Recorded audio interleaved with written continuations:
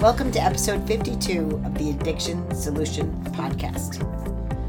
We're going to talk about, do people need aftercare?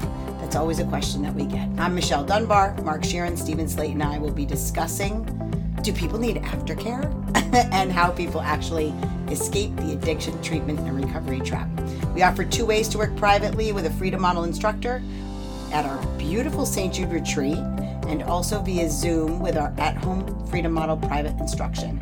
You can get information about our retreat at soberforever.net and at thefreedommodel.org, and about our at-home private instruction at leaveaddictionbehind.com. Do you need aftercare? No. All right, No, I guess we're done with that discussion.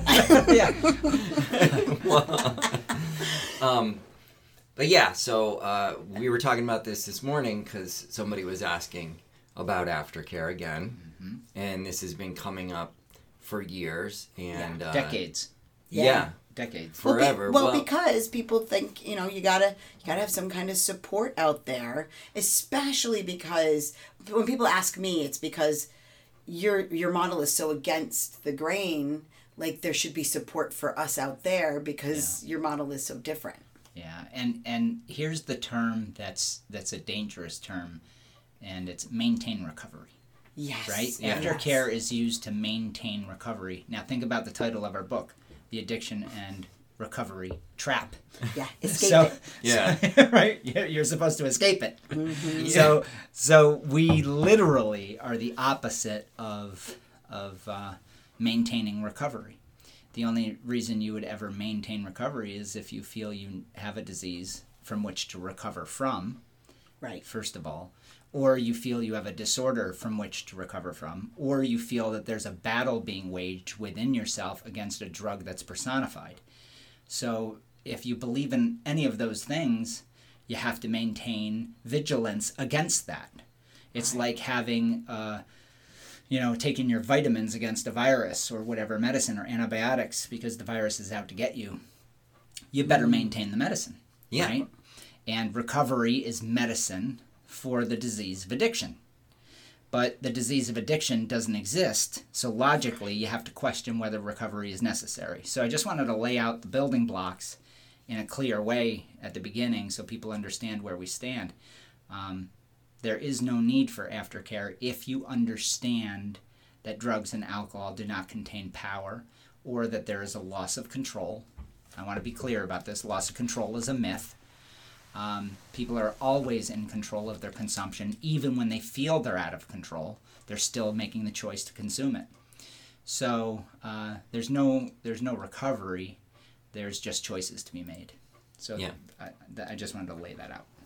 Yeah, there's choices to be made, and we want to help people to move on. Right. Right? Yeah, that's really our goal. And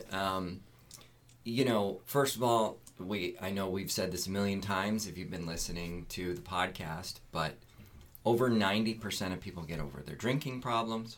Over 96% of people get over their other drug problems, right? And this is whether they're treated or not. And whenever you can find a treated versus untreated comparison, the treated group doesn't do any better. Right. And that's a minority of people. Everybody's claiming nobody gets treatment. Yet, the big epidemiological surveys show again and again that people do get over this, most of them. So, if most people are getting over this without treatment, they're getting over it without aftercare. That's right, without recovery. And they are getting over it without meetings, because meetings are often counted as treatment. That's counted as some kind of formal help in the research. And,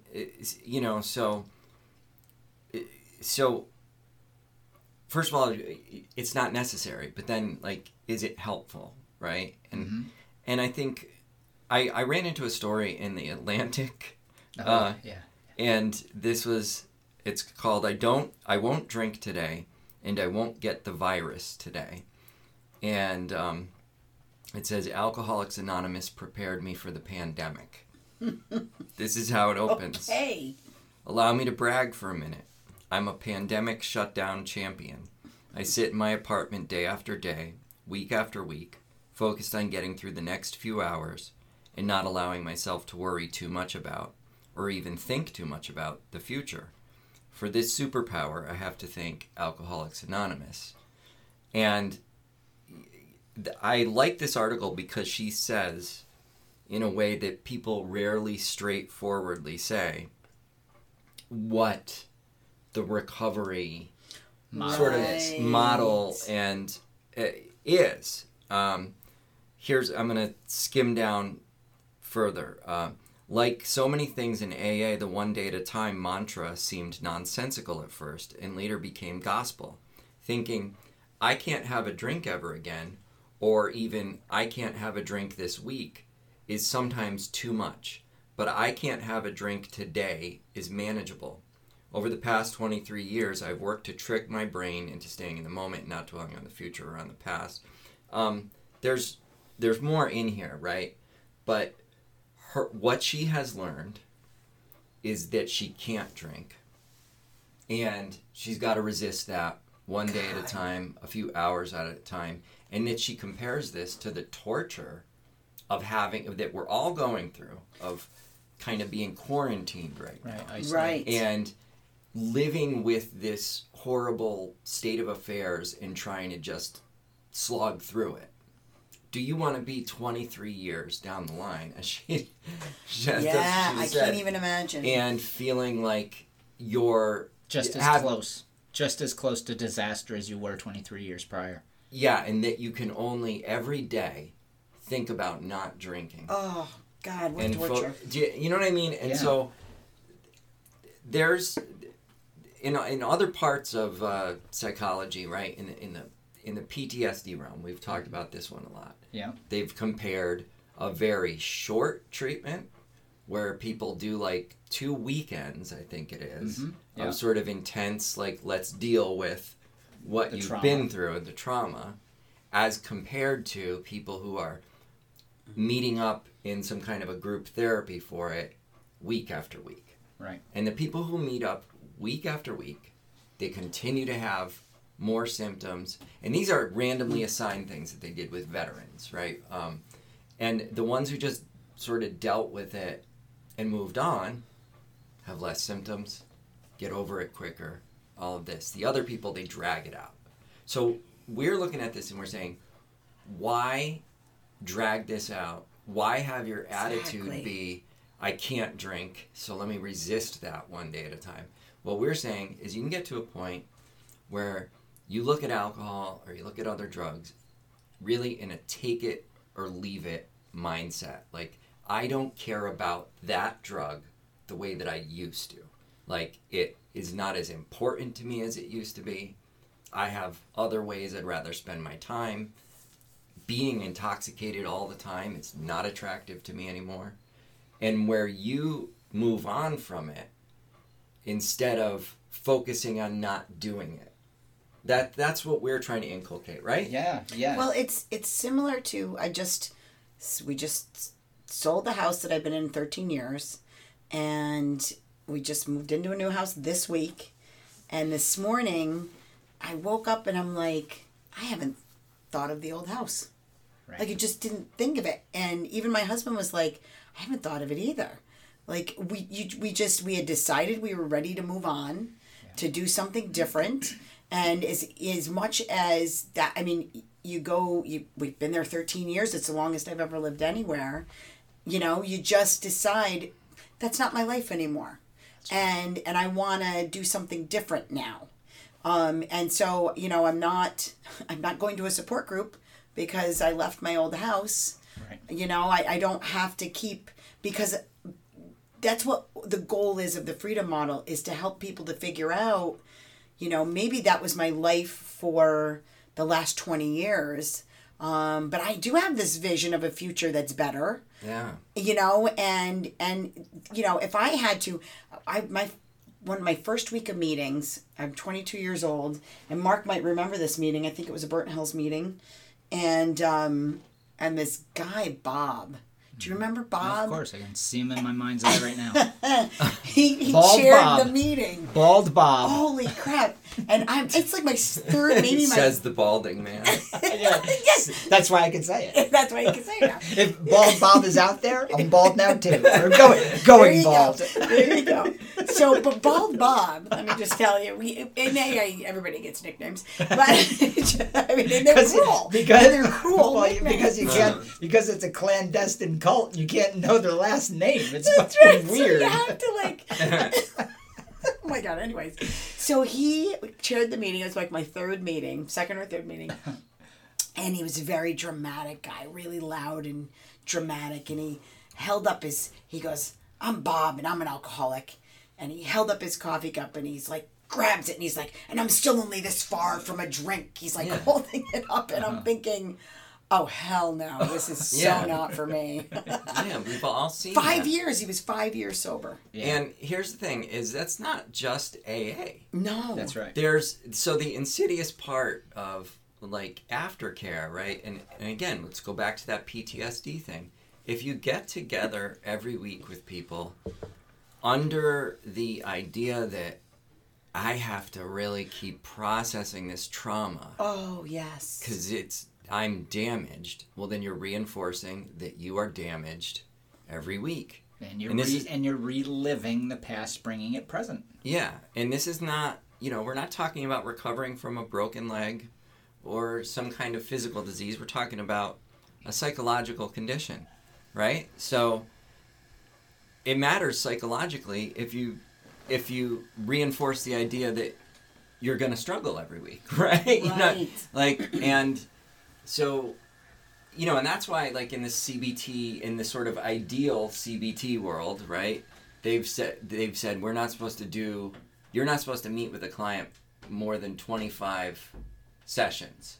Yes. Right? Like, now, not everybody follows that, and I'm finding out more and more there's a lot of people who call themselves CBT therapists that don't do anything close to CBT. Oh, I know. That really seriously irritates me. But that was among the real strict practitioners. It was like, you don't meet with somebody for more than 25 sessions. Yeah, they understood the danger. Because the danger is that if they keep coming to you under the idea that I'm screwed up and I need somebody to help me, well, then that's who they become. That's their identity. And a huge thrust in the freedom model is let go of the alcoholic identity or the addict identity. Not only that, but think about this, to your point with CBT, the therapist doesn't have any power to fix the person. And if you keep that relationship together, what happens is eventually the person starts to think they need the therapist to fix them. I think people think that right on the outset of going to see a therapist, like, this person's going to fix me. And I think that's why right from day one we say you don't need recovery, and it shocks people. Yeah. Because we're immediately saying, "Oh, this ends," and then people are forced to think about, well, when it ends, what do I do? Yeah. Right? And we tell them this from day one when they come to our retreat or they're in classes with us via private instruction in the book. Yep. It's spelled out in detail. You're in a recovery trap. Make no mistake.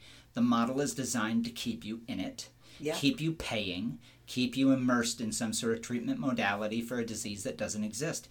It's totally unnecessary. But it's not unnecessary. You'll need recovery if you hang on to the mythology. And if you believe a statement like this, think about this to the listeners out there. If I say alcohol is cunning, baffling, and powerful, right, which is in the big book. Right in the big book. Right. How it works.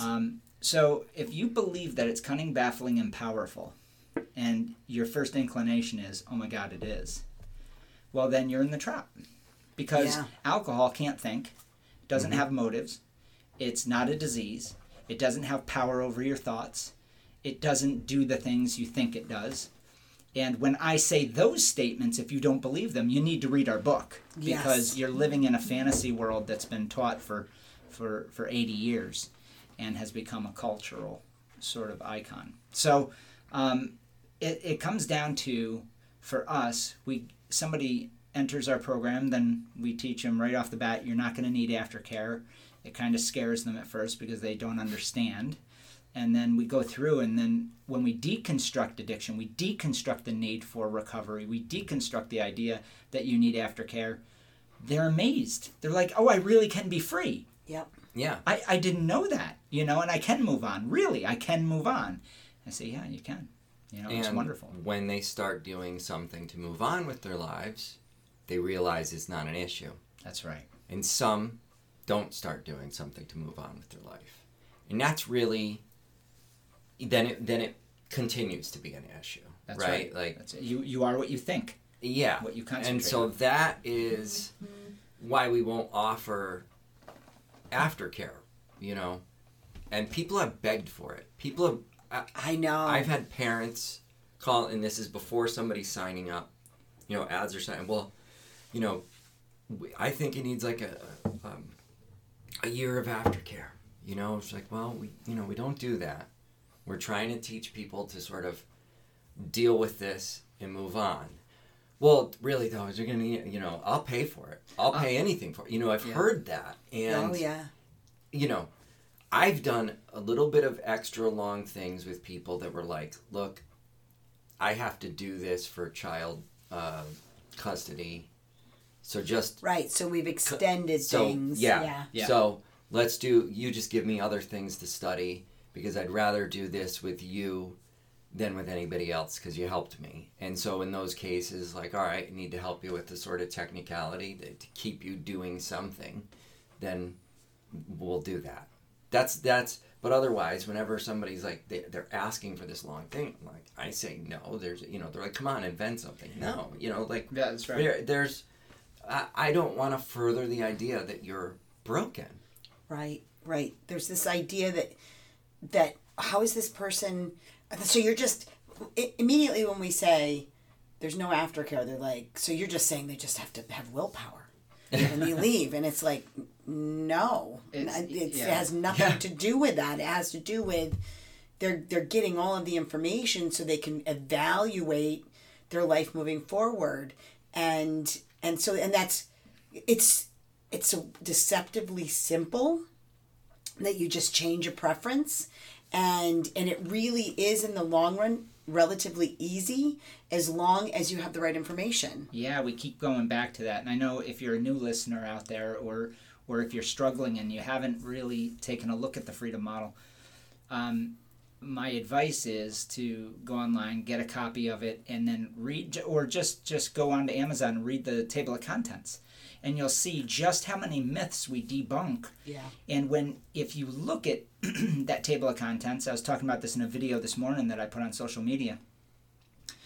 All the little topics, all the little myths make up, and there's dozens of them, they make up an entire paradigm that keeps you trapped.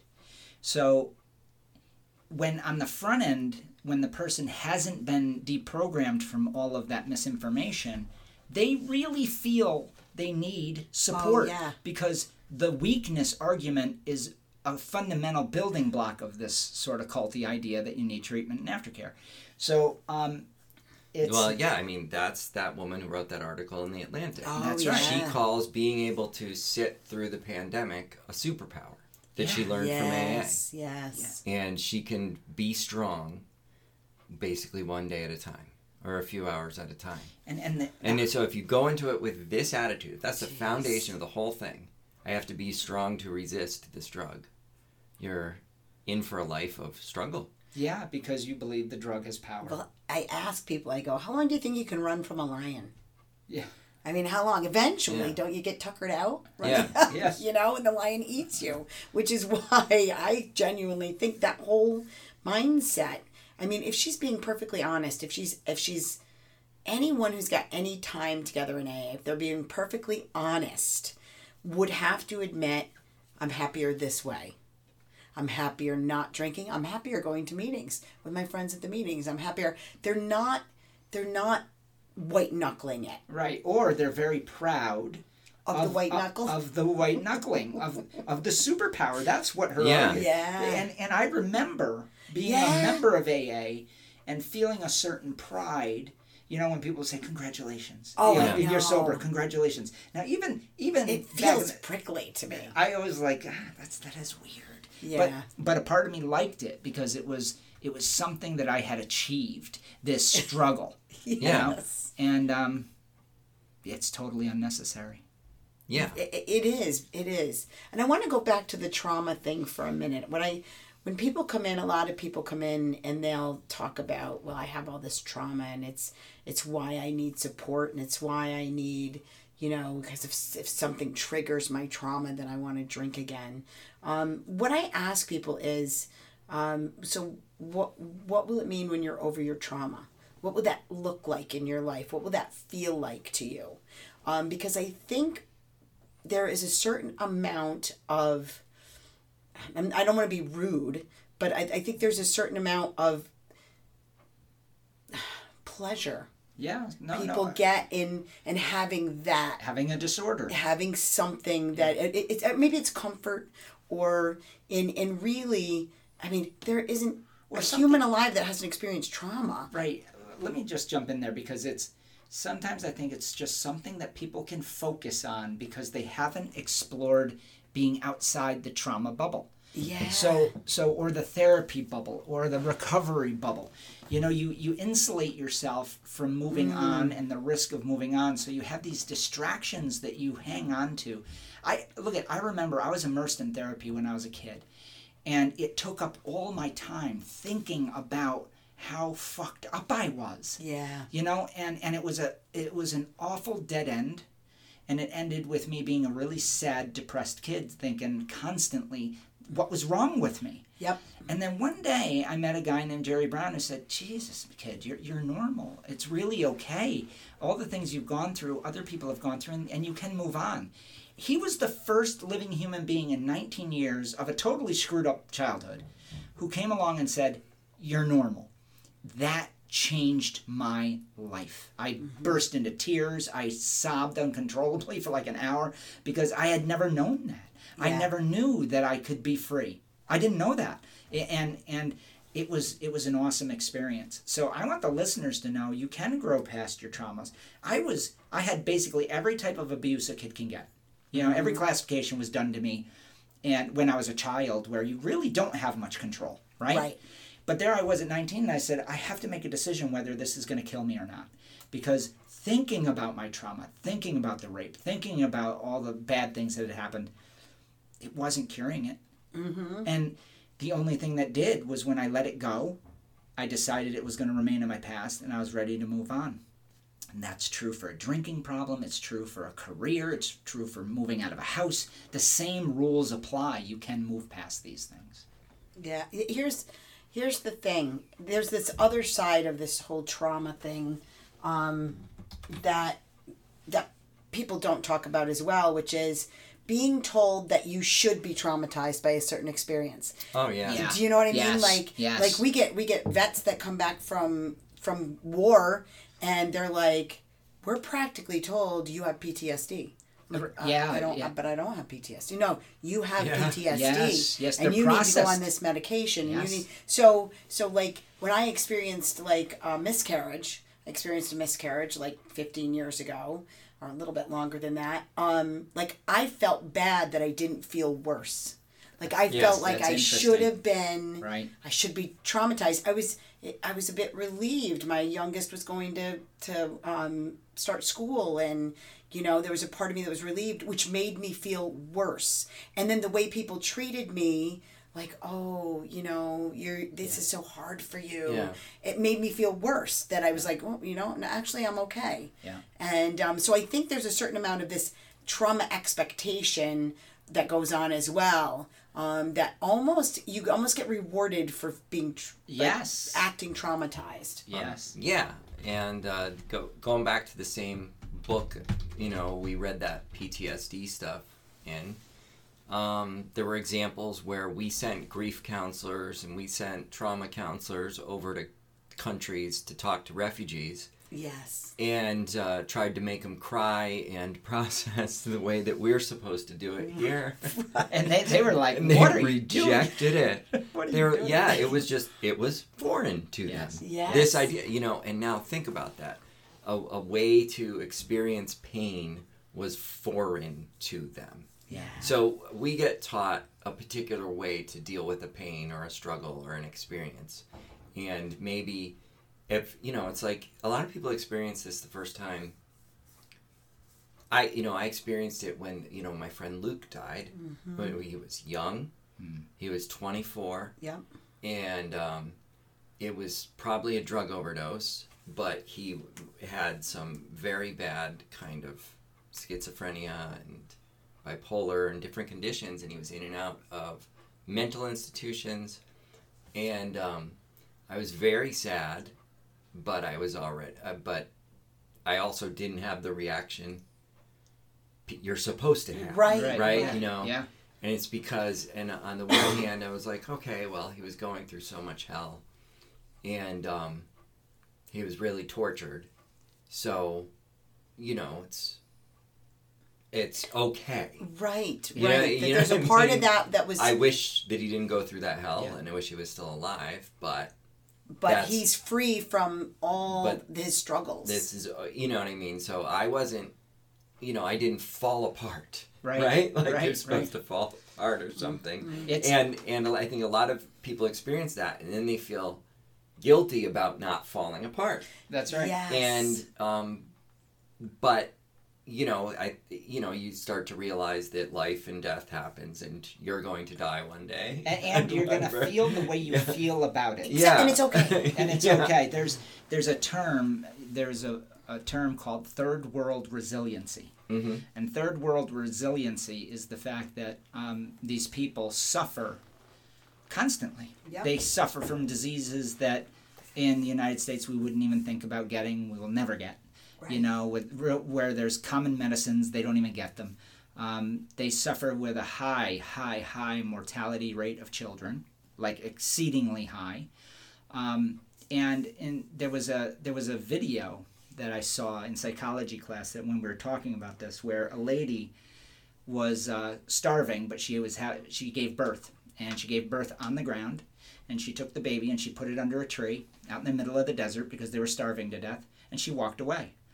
And people were like, so they did a survey in the class of this, and they were like, it's murder, it's all these things. But third world resiliency, she knew that if she took care of the baby, she would die. Mm-hmm. And so she had to make a decision. And for her, you could see that it almost meant nothing, because when you're in a certain set of circumstances, you'll behave a certain way. Yeah. And without judgment, you look at it and you go, oh, that makes sense. You know, that's third world resiliency. But yet, you know, so we have these ideas about the way people are supposed to behave. Yeah. We really don't know. I mean, the experiences I had, I think to myself, I don't think I would have had my suicide attempt at 19 had I not had therapy and been with counselors all through my teen years. I was experiencing a lot of bad shit, okay? Yeah. Like if people knew my story in detail, they'd be like, oh my God. But the truth is, I just got through it, you know? Yeah. It was all this advice about how disordered I was, how I was doomed because of it, that just kept driving home that I would never be okay. Yeah, and so this is very important. So there's these narratives about how you're supposed to experience these events, this kind of pain, and there's a narrative about what it means to get over a drug or to have a drug or alcohol problem, which means, and it says you have it for life. You're going to valiantly struggle one day at a time. It's going to be tough. Yeah. Things are going to test you. You're always going to be triggered and want it. Yeah, you're going to be wanting this, and you're making such a great sacrifice by giving up. You'll never drink again. Yeah, a noble sacrifice. A noble sacrifice, right? And so this is going to take a lot of work every day, and that's why that's every person that's every storyline that you see. And it's anybody who's recovering, who's in the news. The people who just get over it and move on, you don't hear from them. They're not heroes. Yeah, and they're not the heroes of the recovery movement. They're not the heroes. Because they're not in the narrative. Yeah. They don't fit. That's not dramatic. Nobody wants to hear, I did go totally crazy with drugs for a while, and then I just stopped, and now I live a normal, boring life. Yeah. And I don't... That's not exciting. That's not sexy. Don't spend every day disturbed about my past. And I look at it and I go, well, we're human. We make mistakes. And wow, I went a little too crazy there for a while. Mm-hmm. That's right. That's you can do that. You can say, wow, like I don't care what point it is in your life. If you're young like I was, you're like, God, I really didn't know how to start life, and I got caught up in this drug thing, and went too crazy with it. Or you can be 50 and I retired early and I didn't know what to do with myself other than drink. Right. And then I started thinking it was the only thing in the world. And okay, this is a human struggle. And then I woke up from that, and I just started moving on and getting on with things. And I just got on with my life. Like it can be that story, not that you fight every day, but that you had a realization and you moved on. That's right. That's right. Yeah. Well, and let me just say that we could call the natural remission, right? I hate remission because it implies disease, but this outgrowing of addiction, what Steve just described, we could call that new world resiliency, right? The decisions in our culture to just move on with your life, get over problems. If we didn't have psychology, I wonder sometimes if we didn't have psychology and modern media. Yeah. Right? Social media. Yeah, and social media. If you wipe that away, how would people get over their problems? I bet you they would get over them seamlessly. Yeah. In a much more efficient fashion, and the entire help industry would probably evaporate. The only reason we need the freedom model is to correct all the mistakes that are being made in the regular industry. Yeah. Yeah. And it's so insidious. The whole cultural idea that like I stressed out when I was young, my kids were young. I stressed out about I'm going to say something or do something wrong and traumatize them. Yeah. So that then they're going to grow up and be just as screwed up as I was because my parents traumatized me. And I worried about that day in and day out until they got to be teenagers, and I realized that they were the ones traumatizing me. But I even worried about it with my pets when we moved, the whole thing. I introduced a new dog to the situation, which just happened to find us, and now my cats are traumatized. And it's so insidious that we think that kind of nonsense. Yeah, it's cultural. Yeah. It really is crazy. We've through decades softened the human spirit. People get therapy for their animals. I know. Well, we've softened to that level, to a level where we actually believe that the normal human existence is somehow a trauma-filled experience. And it's weak. And people are weak. Yeah, and that everything is a trauma, like you just described. It's not. It's just life.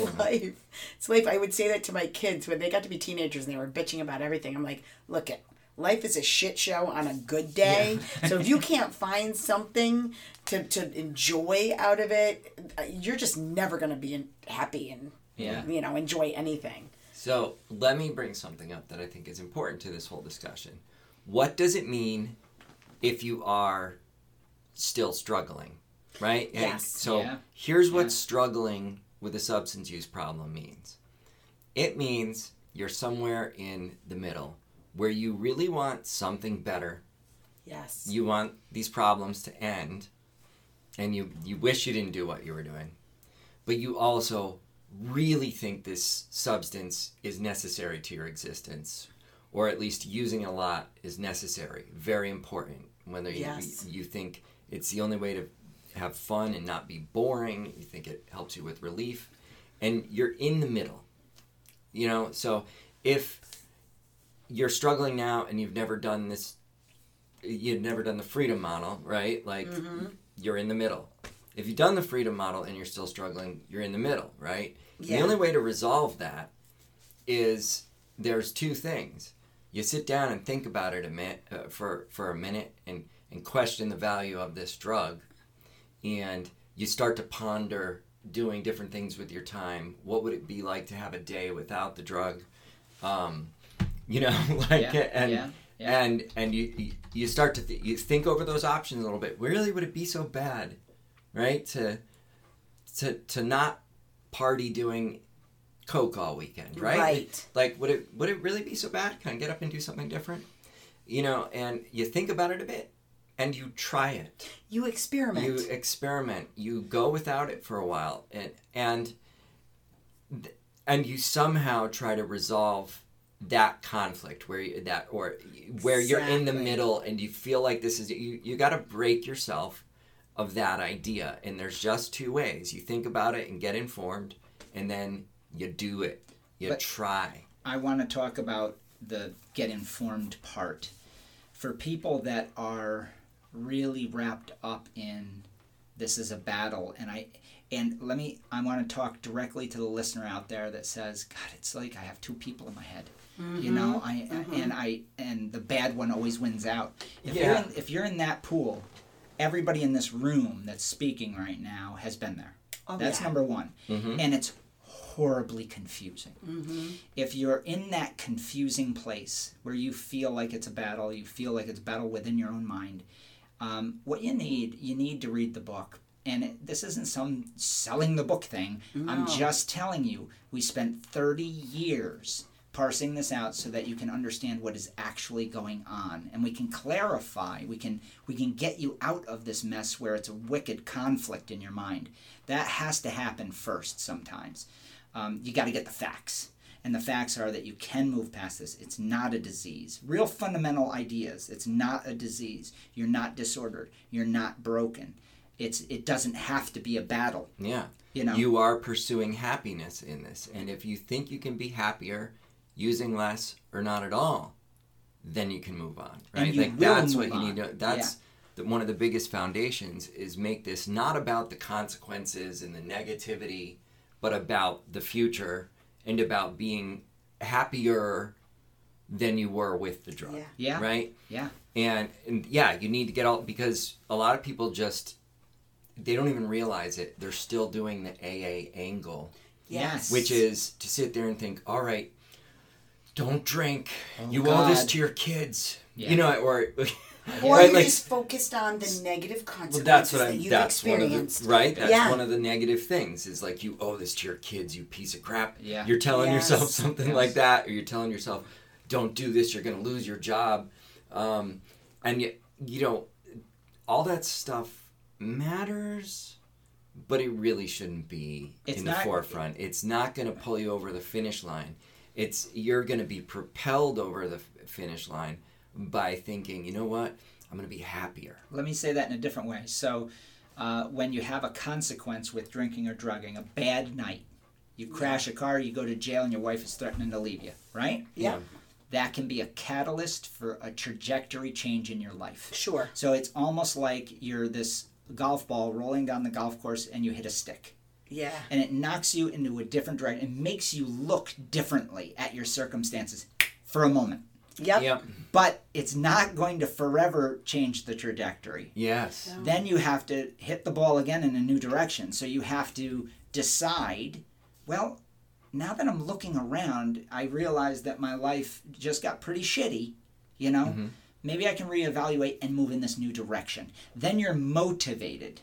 Yeah. You know? So look at consequences can be a temporary catalyst for direction change, but it's not going to get you over the finish line. It's not going to put the ball in the socket. So if you want that to happen, you have to make moves to move in a new direction proactively. And when we say that you're moving in a direction where you believe you can be happier, you really have to commit yourself to seeing that through. Yeah, to try. To really give it a good try. Because it's, you know, if you go one night and you're like, and then you're ruminating that whole night, you're like, I just wish I was drinking. I just wish I was drinking.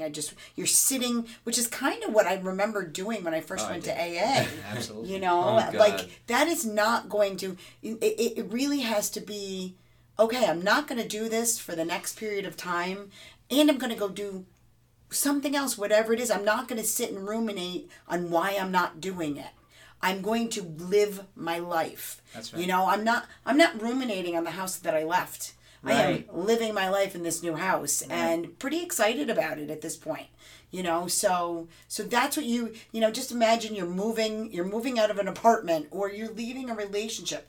A lot of times when you have these, you're in a relationship for a really long time, and maybe the relationship was kind of going, it wasn't as good as it could be, and but you were on the fence for a while whether you wanted to leave the relationship or not. Don't you really, when you leave that relationship, have to just get out there and live, and figure out I can be happier without this person. Yeah. Or making whatever change it is. So that's exactly it. And I want to say, none of us do anything to maintain recovery. We don't think of it as recovery in No. the first place, but we don't do anything to not go off the deep end. We don't. Right? And, I have, people have said, oh, well, yeah, but you work doing this. So that's just like being an AA sponsor. You know what I mean? Essentially, it's like, it's like you're helping. It's like, well, no, I didn't do that for a long time. And by the way, relapse rates of professionals, yes. people who move into the professional realm from AA and is NA, crazy high. So high. Yeah. So for me, it was basically, it's just, I lived my life. And now on the worst day, when the worst thing happens, when my father has a stroke, I don't sit there going, oh, God, I really wish I could have some heroin. That would make me feel better. Exactly. Because I don't look at heroin like that anymore. It's not a solution. It doesn't have problem solving. And the minute you know that, you can have the worst days. You can go through the worst periods. Yes, absolutely. And not be like, well, I really should start drinking. It's not even an issue. And anybody can get to this point. Yep. Anybody can get to that point where they feel that way. And they do. And that's they do. the thing. Most people do. Yes. So, and you can too. So, yeah, and you can too. And though we say no aftercare, basically, if somebody works with us, we say, call us if you need to. Yep. There's no shame in that. That's all we do. We don't want to set up anything formal because we want to say, you go explore your life and move on. You're not trapped. And we don't think you're fragile. And we don't think you're fragile. But you need to talk. We're always here. That's basically how we handle it because it's just you can move on and you should be given the space to move on. And we want to be the ones to say to you, you don't have to work on this forever. Right.